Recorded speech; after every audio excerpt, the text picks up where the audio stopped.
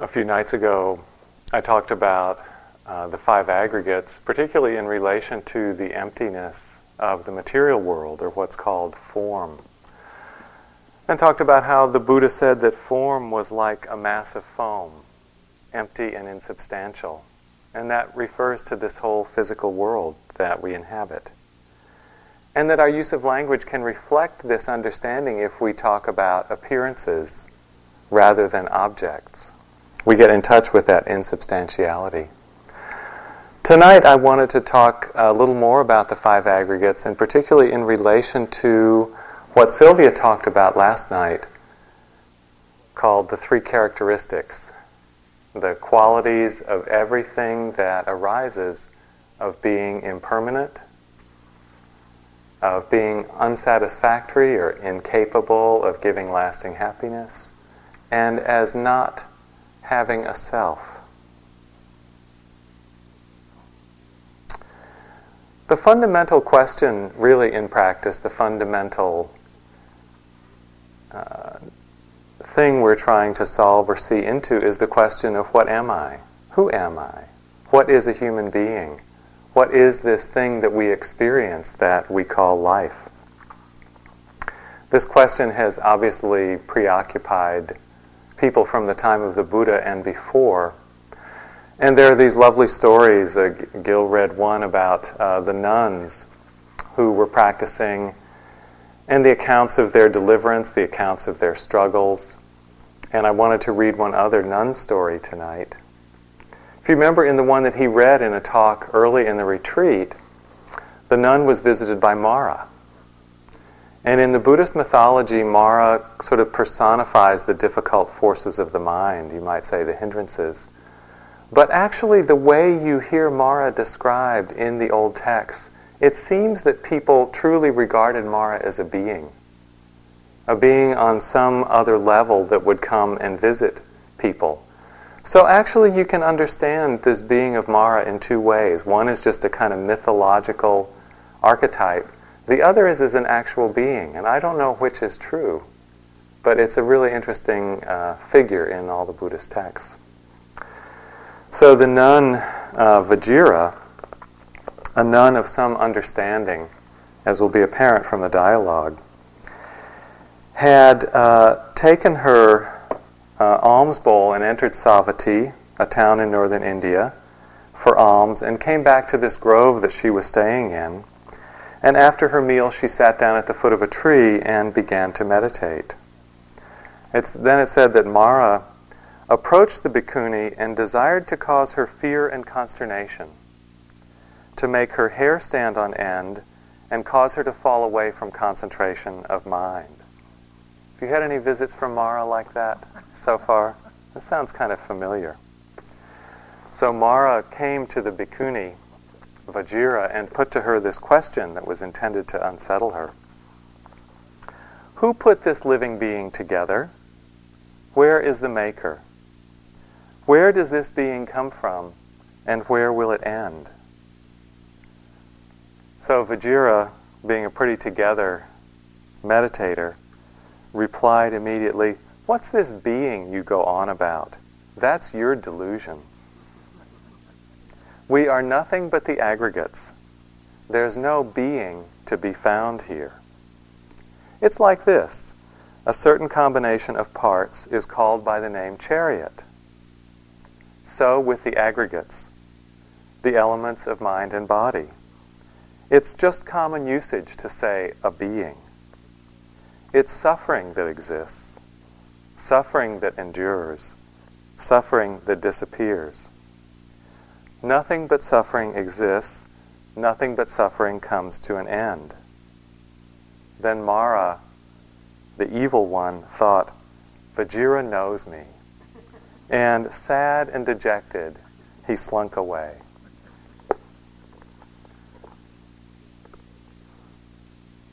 So this is a very interesting reply from Vajira when she says there is no being here, that's only a concept. What's really here are the aggregates. This response takes us into a level that in the Buddhist text is talked of as the level of ultimate truth and conventional truth. Gil talked about the level of thusness and concepts, and this is another way to express that. In the teachings, there are said to be these ultimate constituents of experience that have a reality, a limited reality. And the aggregates are among these things that have a true reality, that have a way of being.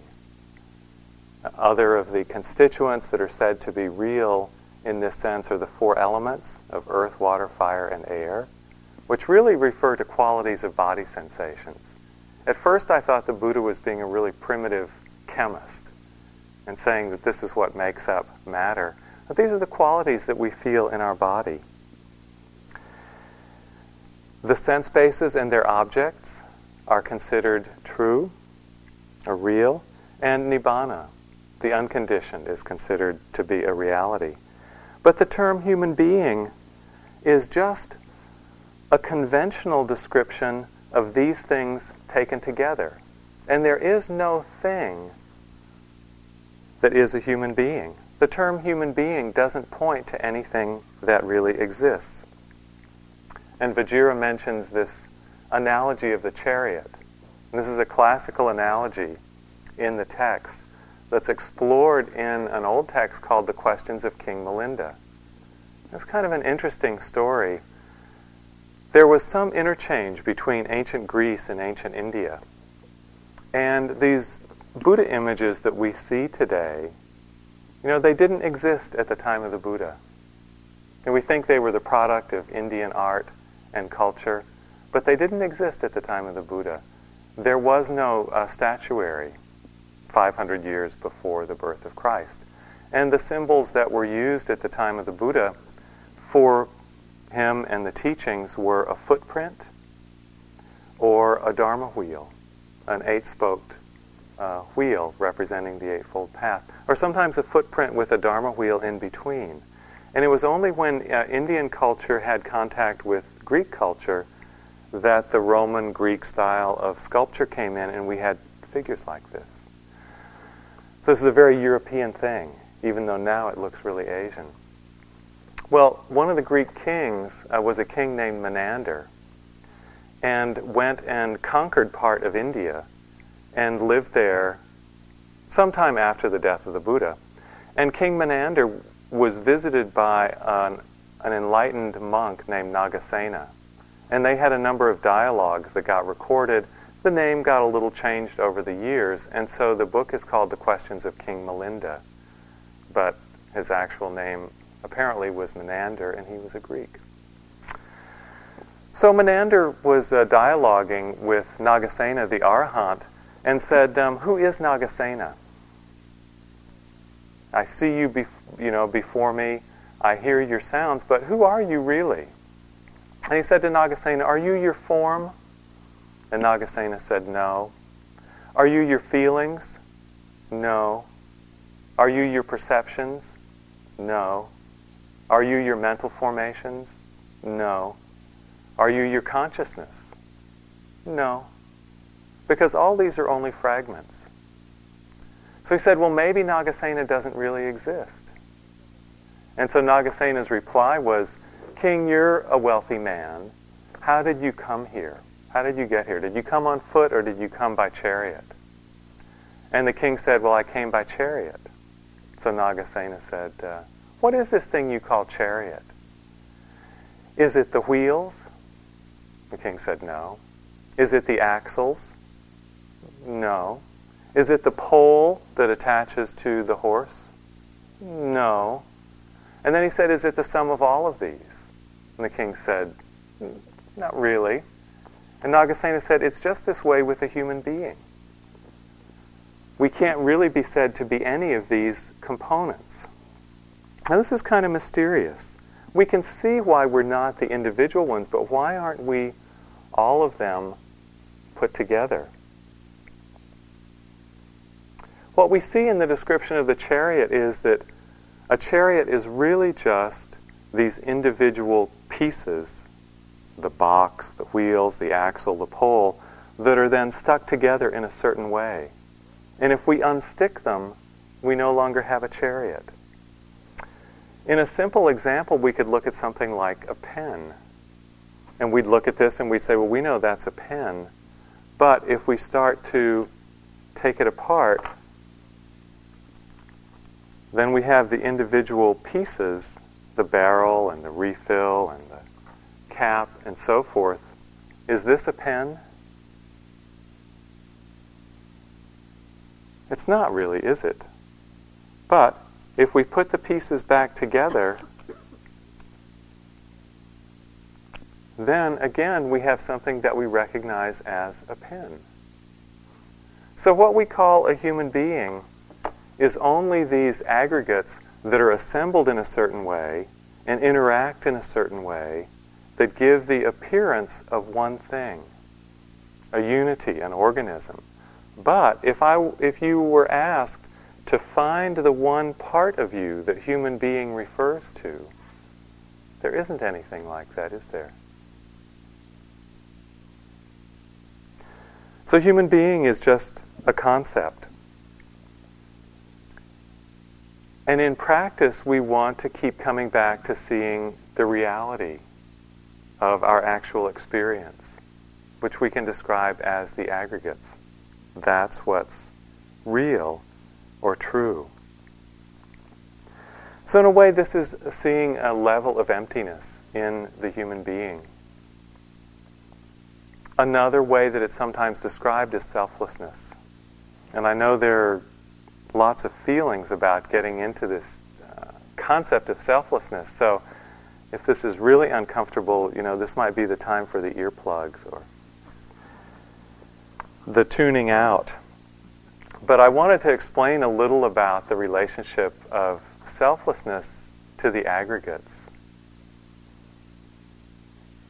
And so what I want to do to get into it is to ask the question what we mean by this word I or self. Because the Buddha wasn't denying that there are beings, but rather that there's a certain way we use the word I or self that is being negated. So we really need to understand what that is first. The sense I think we have of I is that there's something to which it refers that was there when we were born,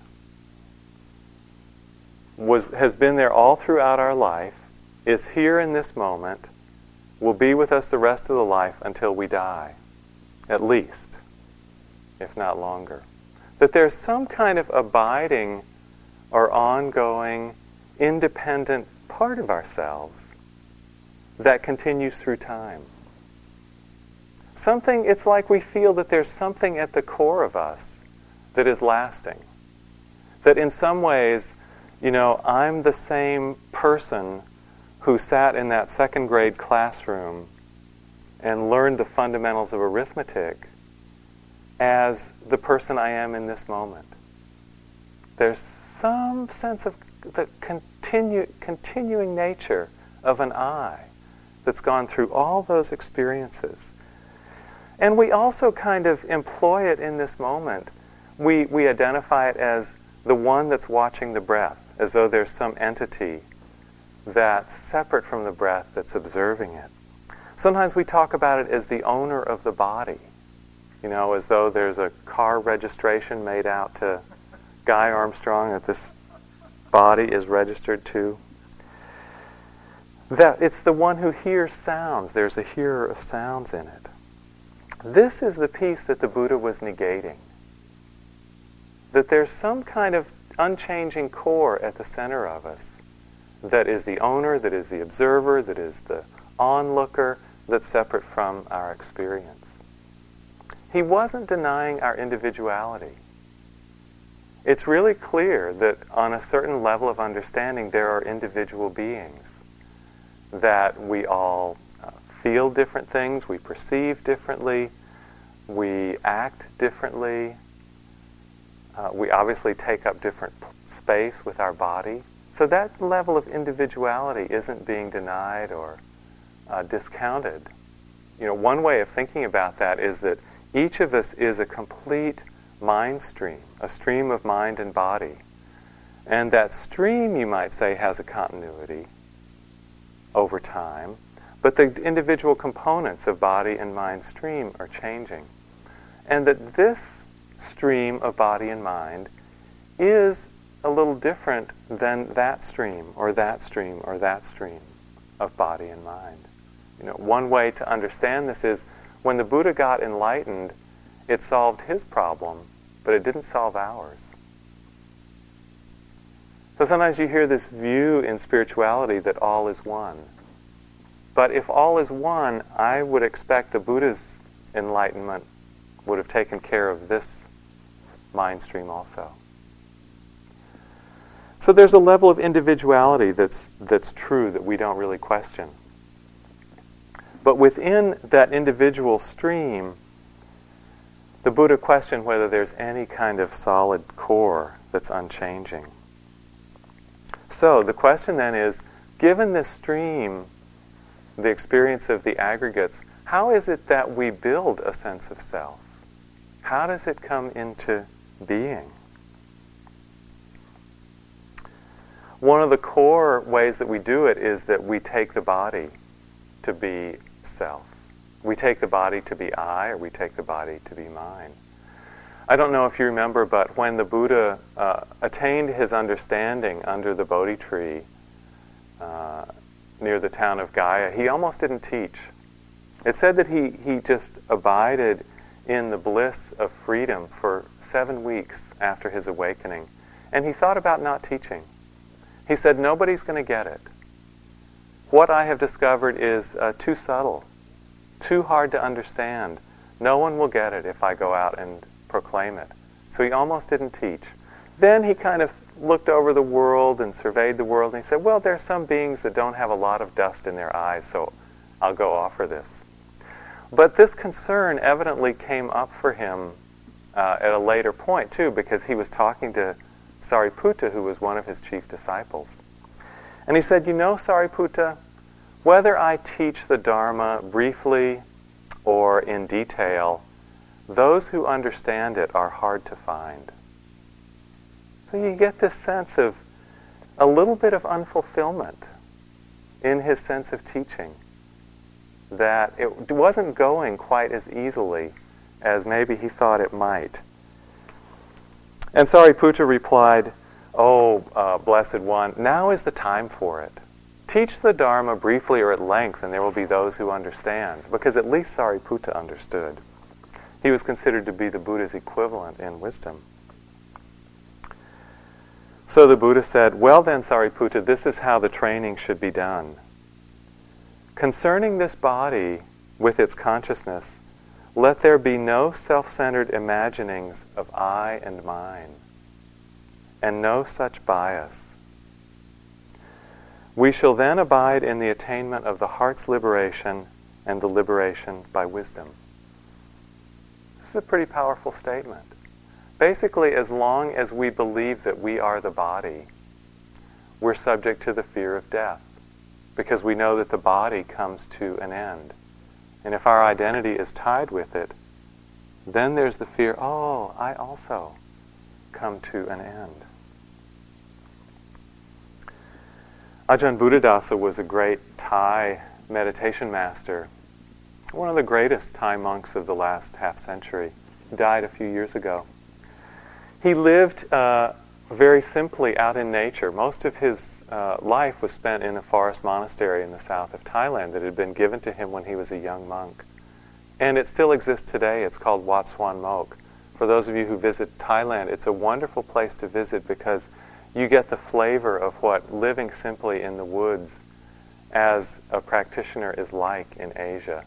It's a really, it has a wonderful feeling, and it has a lot of his spirit there. He was a very radical teacher for a traditional Buddhist country.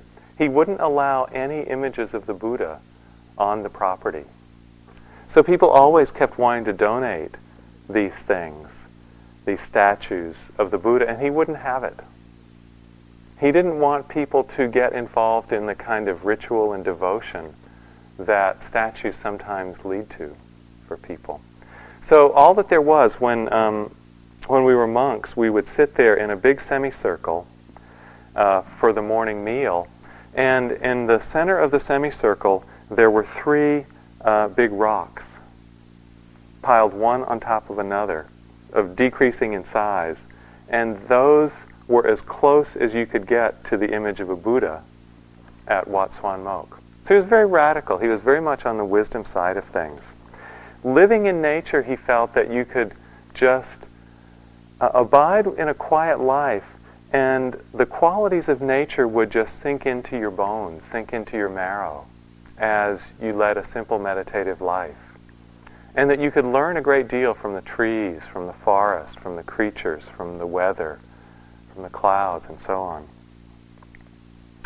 And what he said about the learning was, he said that you came to understand that this body came from nature. It just came from the joining together of the seeds from our parents, the sperm and the egg, just a physical joining. And then the body was nourished by nutriments over the course of our life, food and water and air, and grew up. And it still belongs to nature. It doesn't actually belong to us. It's never belonged to us. The body belongs to nature. It came from nature. Give it back to nature. I said, and when we do, there's a tremendous relief in that. And this is a matter for insight, for seeing that the body has never departed from nature. So we don't have to feel the burden of ownership. So this is the self in relation to form. In relation to feeling, I think we talked about that in the meditation instructions. I won't spend more time on that. In relation to perception, I'd like to talk a little bit about the arising of self in relation to perception. It's very interesting. Perception is one of the most powerful and most underrated faculties in our being. It is the faculty of insight, essentially. The deepest insights come not from seeing different things, but from seeing the same things differently. And some of you this week have been reporting on seeing clearly the arising and passing that is the insight into impermanence. We all sit down and we can tell that body sensations are coming and going, and thoughts are coming and going, moods are coming and going, sounds, breath, everything's coming and going. But sometimes there's the very clear perception of that coming and going, of that arising and passing. It's not that we see anything differently, but we see that same constellation in a different way, and we know, really in our gut, all the facets of my experience are simply arising and passing. That's the power of perception. Perception colors our fundamental take on the moment. It comes up again and again in daily life and in retreat. I don't know if you were aware of this. I heard this story this summer. John Kabat-Zinn, who began the mindfulness-based stress reduction program at UMass Worcester, has started to offer the practice in the military. And I guess they'd heard about the successes in coping with pain and increased clarity and so on.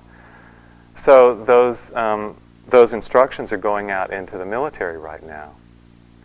I happened to mention this to Christopher Titmuss, who is a very devoted member of the Green Party and very active politically. And his first question was, are they being taught the precepts? Which is a very interesting point, because one could simply use the practice to become more efficient warriors. But I don't know the answer to that. So, one of the stories that John Kabat-Zinn came back with was that there was an officer, a military officer, who was living on a base and shopping at the PX, the grocery store at the PX. And he was in the line, and there was a woman cashier who was checking people out of the line. An older woman came through the line holding a baby and reached the cashier, and the cashier rang up the purchase. And the man was getting a little impatient, but the woman with the baby started talking to the cashier, handed the baby over, so the cashier held it and admired it and kind of cooed over it, and they talked back and forth for some time, and the officer sort of sitting there, tapping his feet. What's going on? I don't have all day. getting impatient, frustrated, and resentful. And finally, the cashier handed the baby back to the older woman, who left and went on her way.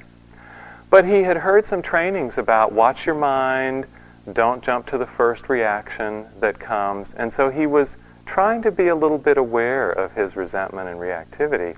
And when he got to the cashier himself, he struck up a conversation and said, nice baby. And the cashier said, it's my baby. She said, my husband was an Air Force officer and killed in a training mission just a few months ago. So I've had to find a job to support my children. And I took this job. The woman who was here is my mother. And she looks after my baby during the day and comes in a few times just so that I can have these few moments of contact with my baby. The man's whole relationship to the situation changed, from reactivity to concern and compassion, all based on that shift in perception, from seeing strangers to seeing a mother and a child. We often perceive ourselves as unlovable or unlovely, you might say. And that's really a deluded misperception. That's a flaw. Because we are all worthy of love. Every human being is worthy of love. But we forget that. There's this beautiful poem by Galway Kinnell that expresses it. You may be familiar with it. I think one of the functions of art is to shift our perception of the world and show us where we're mistaken or what we've forgotten. This is called St. Francis and the Sow. The bud stands for all things, even for those things that don't flower. For everything flowers from within of self-blessing, though sometimes it is necessary to reteach a thing its loveliness. To put a hand on the brow of the flower and retell it in words and in touch, it is lovely. It is lovely. Until it flowers again from within of self-blessing.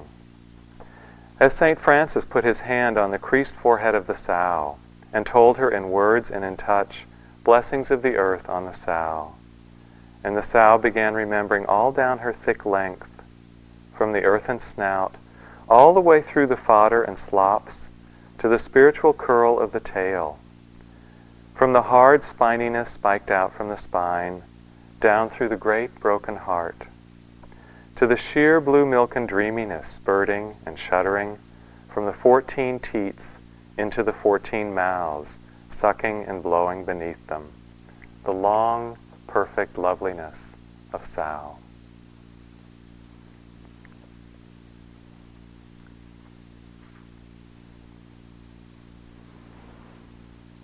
Perceptions can change in a moment.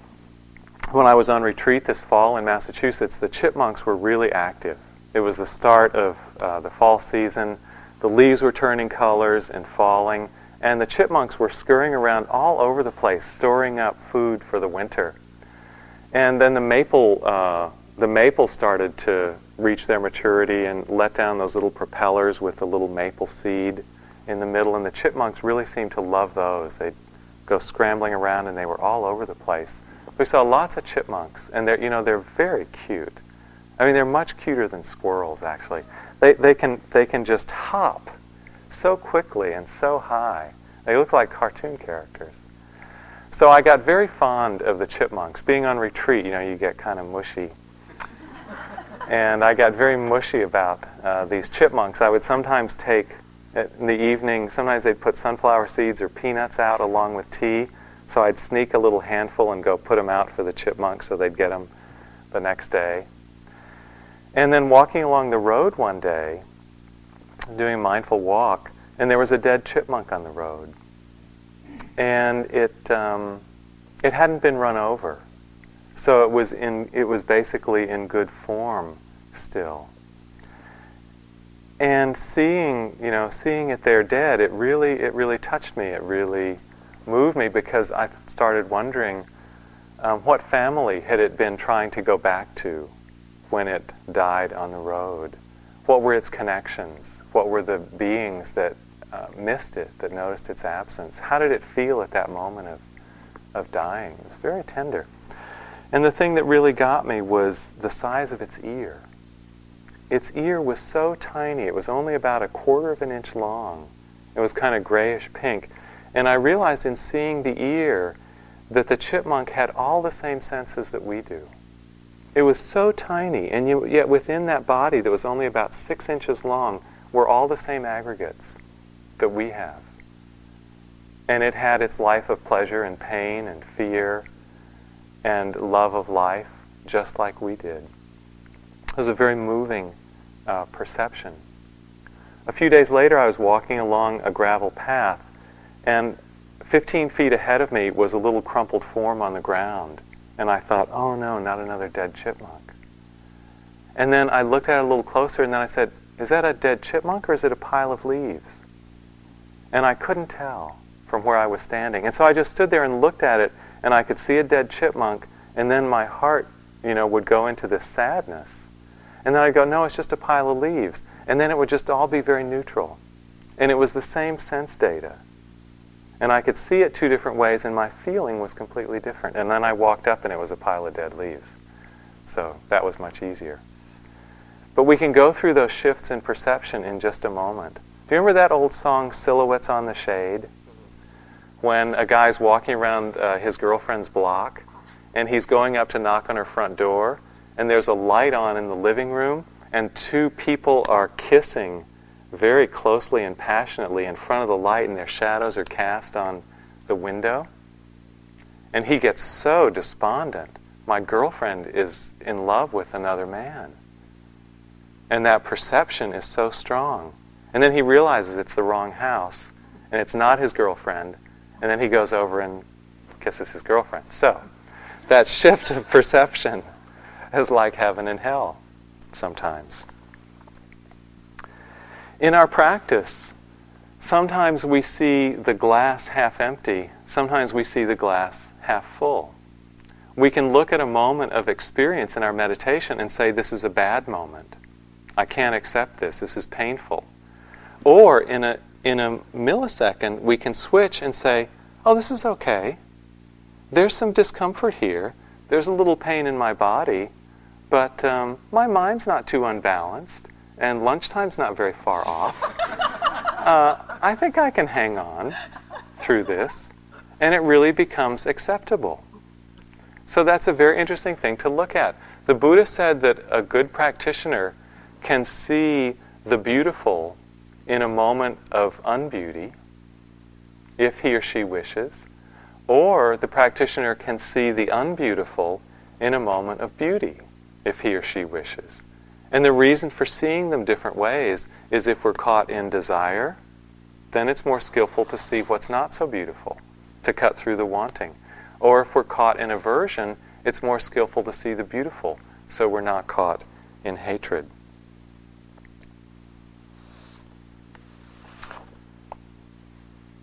The fourth of the aggregates are the sankharas, the formations, the mental formations, sometimes called the karmic formations. These are the expressions of thought and emotion and image that usually express something with a sense of will.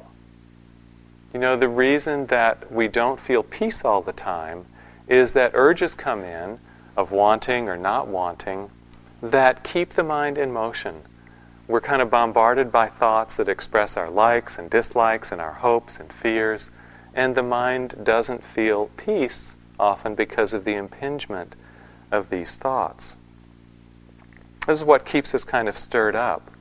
Well, these are also a way in which we really feel I think, in my experience, I really feel comfortable in the sense of myself being there. I get very used to my own particular patterns. And I'm a fear type, as personality types go. So I'm very kind of used to a thread of anxiety being present. And some complaining. And then, if that's going on, I sort of, oh, I'm really here now. It gets kind of reassuring. And sometimes when that isn't there and I feel like I'm not here, I sort of wonder where I am or, what is going on. So there are a few things to see with this. One is that we can hold on to a sense of self just through familiarity with these things. But the truth is that if we watch closely, these things also pass. Suzuki Roshi had this beautiful line which explains why mindfulness is so potent for dealing with the afflictive emotions. He said, "Those who know the state of emptiness will always be able to dissolve their problems through constancy." If you know the state of emptiness, you can always dissolve your problems. Because you simply are patient and stay in the present until that particular mood or fear or anger or wanting or sense of hopelessness or despair or self-judgment passes away, which it will in time. And then you return to this state of balance and openness where nothing is really dominating. And that's true because the sankharas are basically these formations that occur temporarily and unexpectedly, as Sylvia said in the talk last night. These two useful words. If you forget all the rest of your dharma, you can remember these very useful words.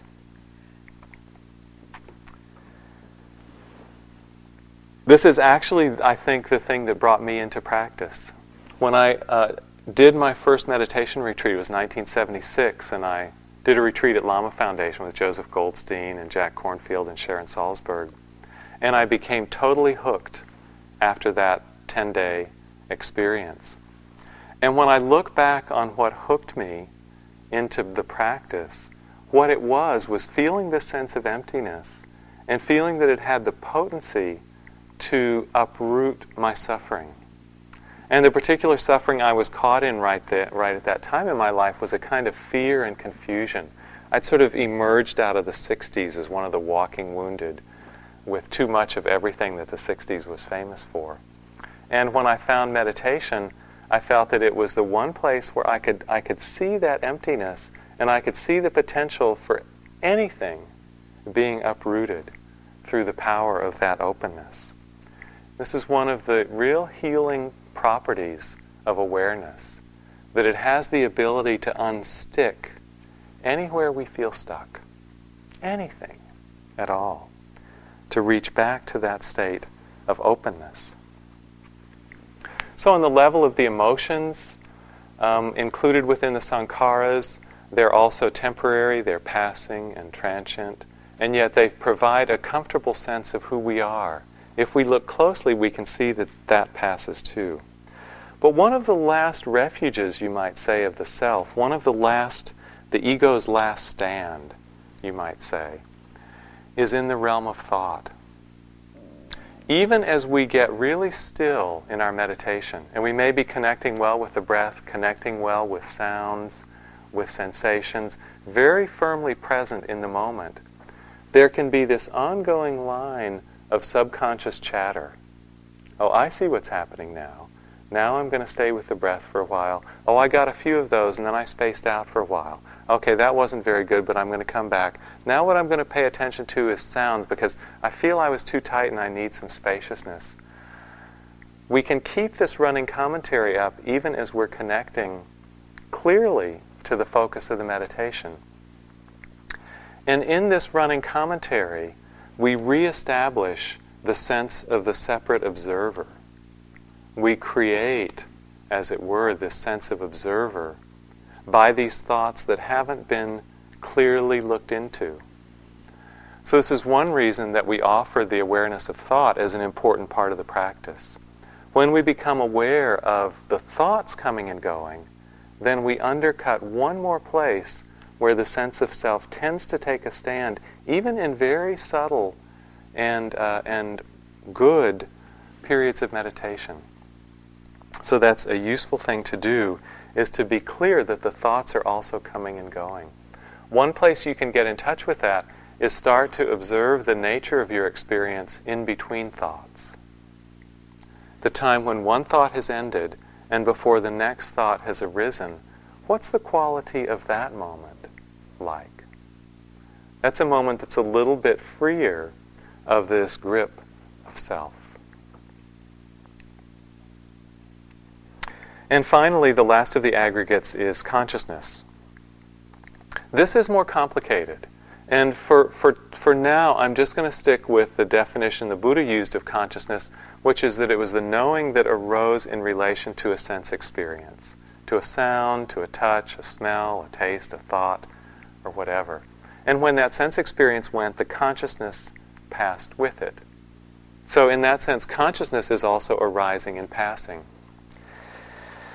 Yet, what many people come and report in interviews is that at times when the meditation is steady, when there's a sense of stillness and a sense of spaciousness, they feel there's a kind of presence there that's stable and ongoing. They feel that there's a quality to the awareness that isn't characterized by this coming and going. Is that consciousness, or is that something else? There's a sense that all the mental components, all the physical components are coming and going, except this awareness seems kind of steady. So what's that about? Okay, that's another talk. I want to mostly avoid that tonight because it's a big question. I'm going to come back and touch on it briefly at the end. For right now, I'll just say that consciousness has a little bit of a dual nature, a dual character. We can see the ways in which it's just conditioned and subject to arising and passing.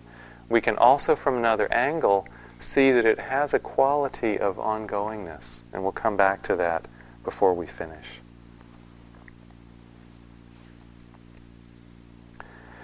So we see that all these components of the aggregates are just arising and passing, moment after moment. In each moment, they come and they go. So how does the sense of self get generated? Well, it gets generated out of a certain speed of these things happening. You know, the five aggregates can all arise so quickly. A knee pain comes in. You're sitting, you're clearly with the breath. What we call knee pain comes in. By the way, that's a concept because knee is a concept. But you notice that there's this physical sensation arising about here. And you might notice the first thing is this sharp sensation. So that's the manifestation of the form aggregate and also the consciousness aggregate that knows that experience. So form and consciousness are there right in that moment. Then you might note there's an unpleasant feeling with it. And you might note painful. That's the feeling tone, the second aggregate. Then there may well be a perception, pain, or stabbing. That's the third aggregate. And then you might start to feel, oh, my knee hurts. That thought might arise, my knee hurts. That's sankhara, that's the fourth aggregate.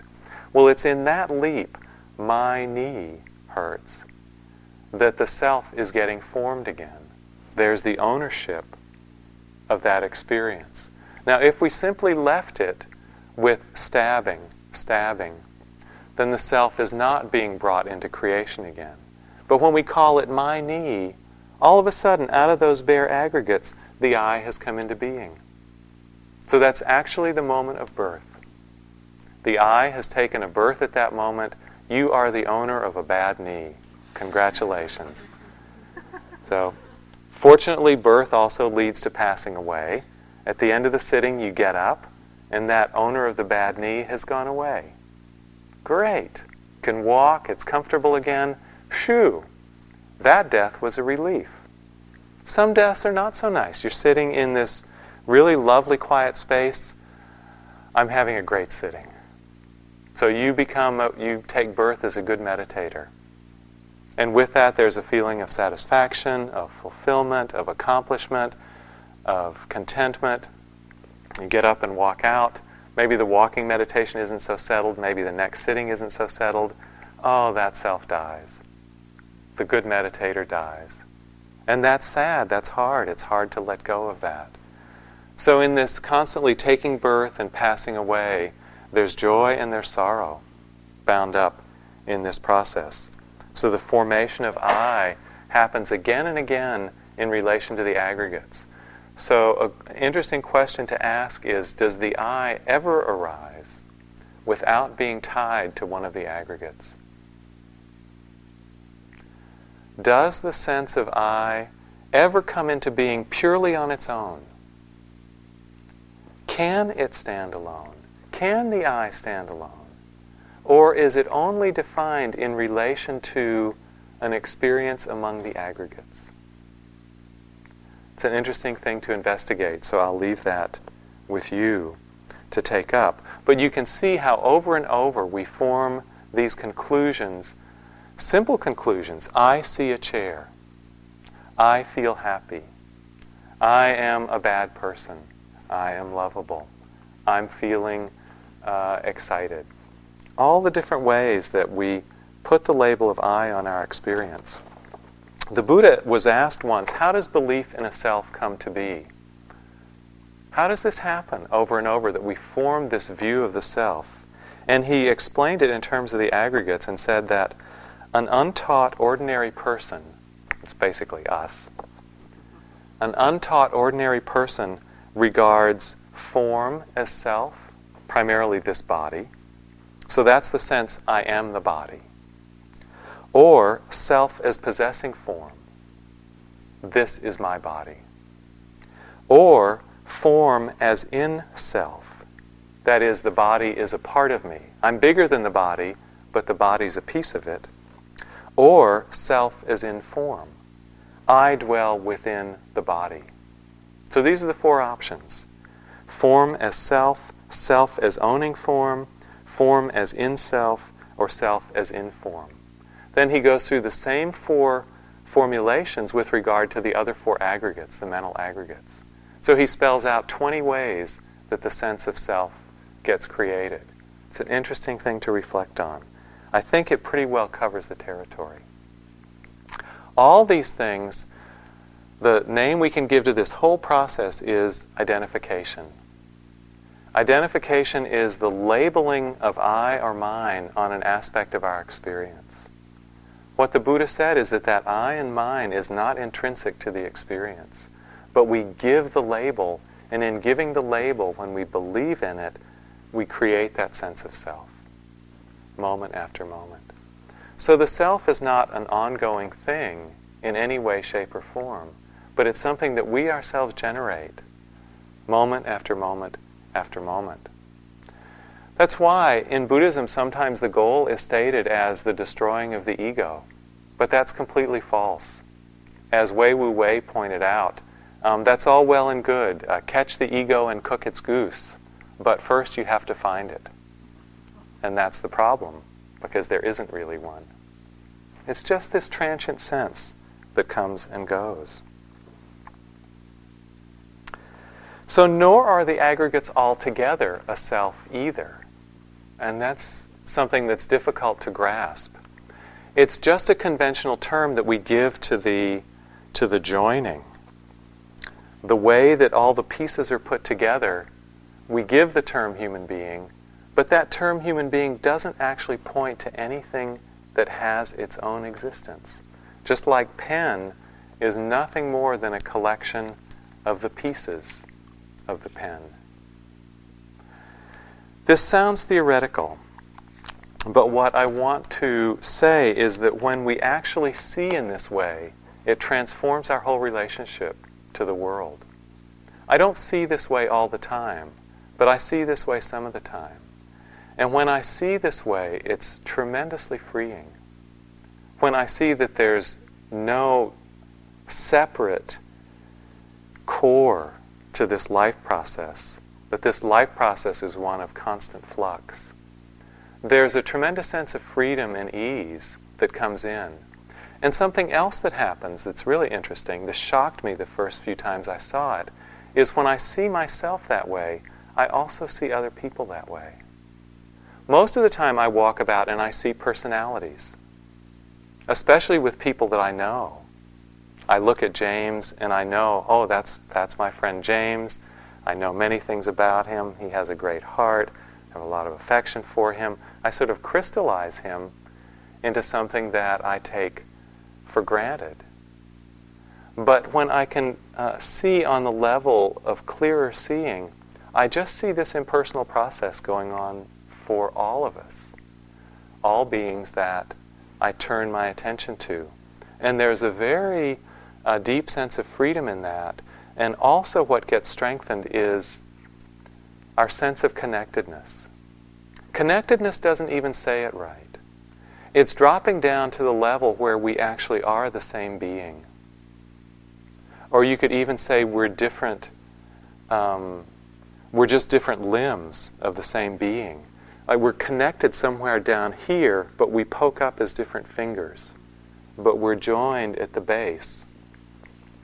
And what I find so inspiring about that is that the whole purpose of practice then becomes not just eliminating the obscurations in seeing in this mind and body stream, but the whole game becomes to eliminate the obscurations to awareness wherever awareness is found.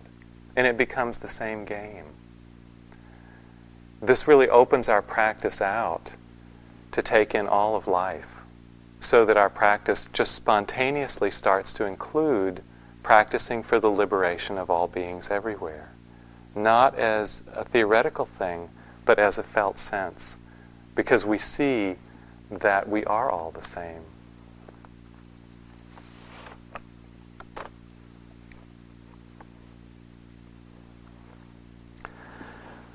Another aspect of seeing on this level is expressed in an ancient text, a classical text called the Visuddhimagga, where it says, "There is no doer of a deed. There is no one who reaps the fruit of a deed. Empty phenomena roll on. This view alone is right and true. There is suffering, but there is no one who suffers. There is freedom, but there is no one who is freed." And seeing in this way, there is suffering, but there is no one who suffers. There is freedom, but there is no one to be freed. In many of the Mahayana texts, you actually read statements such as, there are no such things as beings, as separate individual beings. Somehow this sounds cold and off-putting, but the actual felt sense of it is one of great compassion. Because we see that we suffer because we all take up the belief in a personality or the belief in a self. And because of it, we have to protect it and defend it and nurture it. And in that, there's a struggle that doesn't need to be there. We've added something on top of our experience that doesn't need to be there. I had a clear pointing out of this when I was a monk. In the Satipatthana Sutta, there's a whole section that deals with contemplations in cemeteries and charnel grounds, contemplations of dead and decaying bodies. The idea is that the meditator looks at what's happening to other bodies and then imagines what will happen to her or his own body. In most of the world today, you can't find a charnel ground. It's considered unhygienic. So the modern equivalent in Thailand is the autopsy room.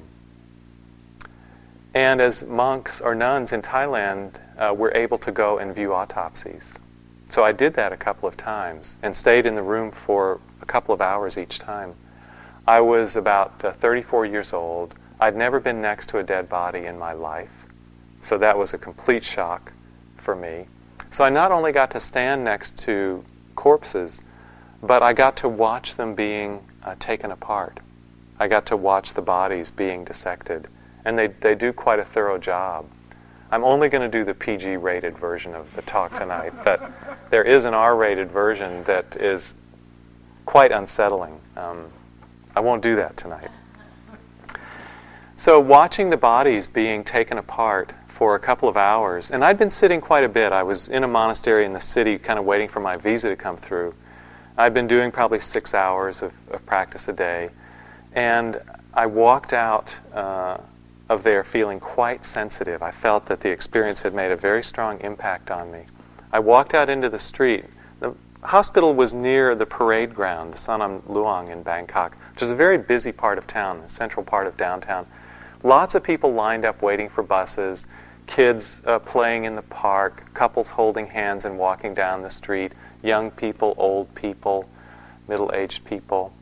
And as I came out and I looked at people, all I could see were walking corpses. That's all that I saw. And I was fascinated. I just kept watching. And it stayed with me for I don't know, half an hour, something like that. Then I reflected later, what did I mean by seeing walking corpses? What was that insight?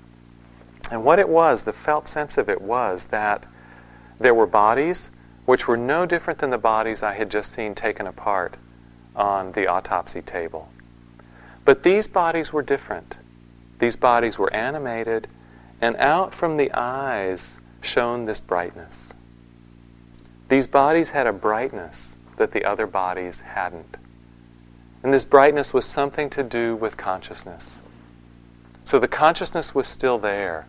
And that consciousness, I realized, was not anything to do with time. This brightness was just purely in the present moment. It abided only in the present moment. It had nothing to do with past or future. It was just here and now. It had the capacity to receive sense impressions through the doors, the 5 doors of the physical senses, through the mind. Through that capacity to receive impressions and this peculiar quality of memory, the brightness constructed a history. And it projected that history into the future.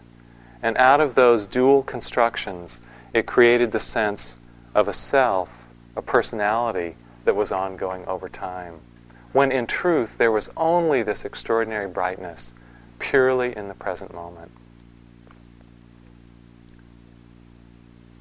Until we see through that construction of past and future, out of the present moment materials, we're bound in the delusion that something continues over time. We're bound in the delusion of an ongoing personality. What we are more fundamentally is the space in which everything arises and passes. This is the way of freedom. If there were only the aggregates, then we'd be bound on this wheel of arising and passing, of taking birth in new forms and dying. But the Buddha pointed to a liberation which is basically through the qualities of wisdom and awareness. This is the way forward, the way to freedom. From Ajahn Mahabua. Although all phenomena without exception fall under the laws of the 3 characteristics, impermanence, suffering, and not self, the true nature of the mind doesn't fall under these laws. The natural power of the mind itself is that it knows and does not die. This deathlessness is something that lies beyond disintegration. We could say that this is a substratum of awareness that's a dimension of our being that illuminates everything that arises but is itself empty.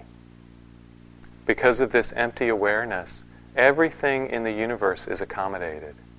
Everything is allowed its being of arising and passing. And yet this empty awareness abides with the quality of knowing.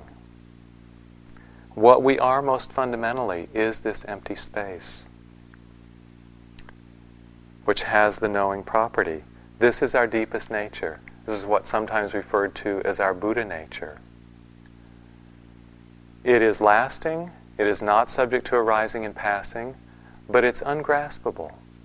We can't identify it as a separate thing because it's the context within which everything takes existence. So it itself is beyond existence and non-existence. This nature is, but it doesn't exist. It doesn't partake of time. So one way of saying is that it has always been, it is now, and it will always be. But it itself is beyond change. It's beyond coming and going, and it's beyond birth and death. The Buddha taught that when we take our being in that dimension, then we are beyond the draw of death. Then we abide in the deathless, and this is the end of suffering. So let's sit for just a minute.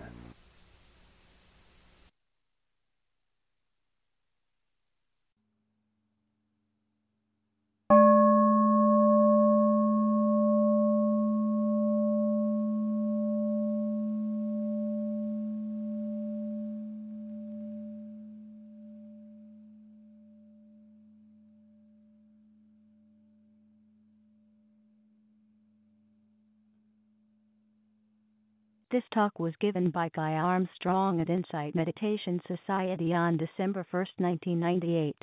It is an offering of the Dharma Seed. Thank you for listening. To learn how you can support the teachers and Dharma Seed, please visit dharmaseed.org/donate.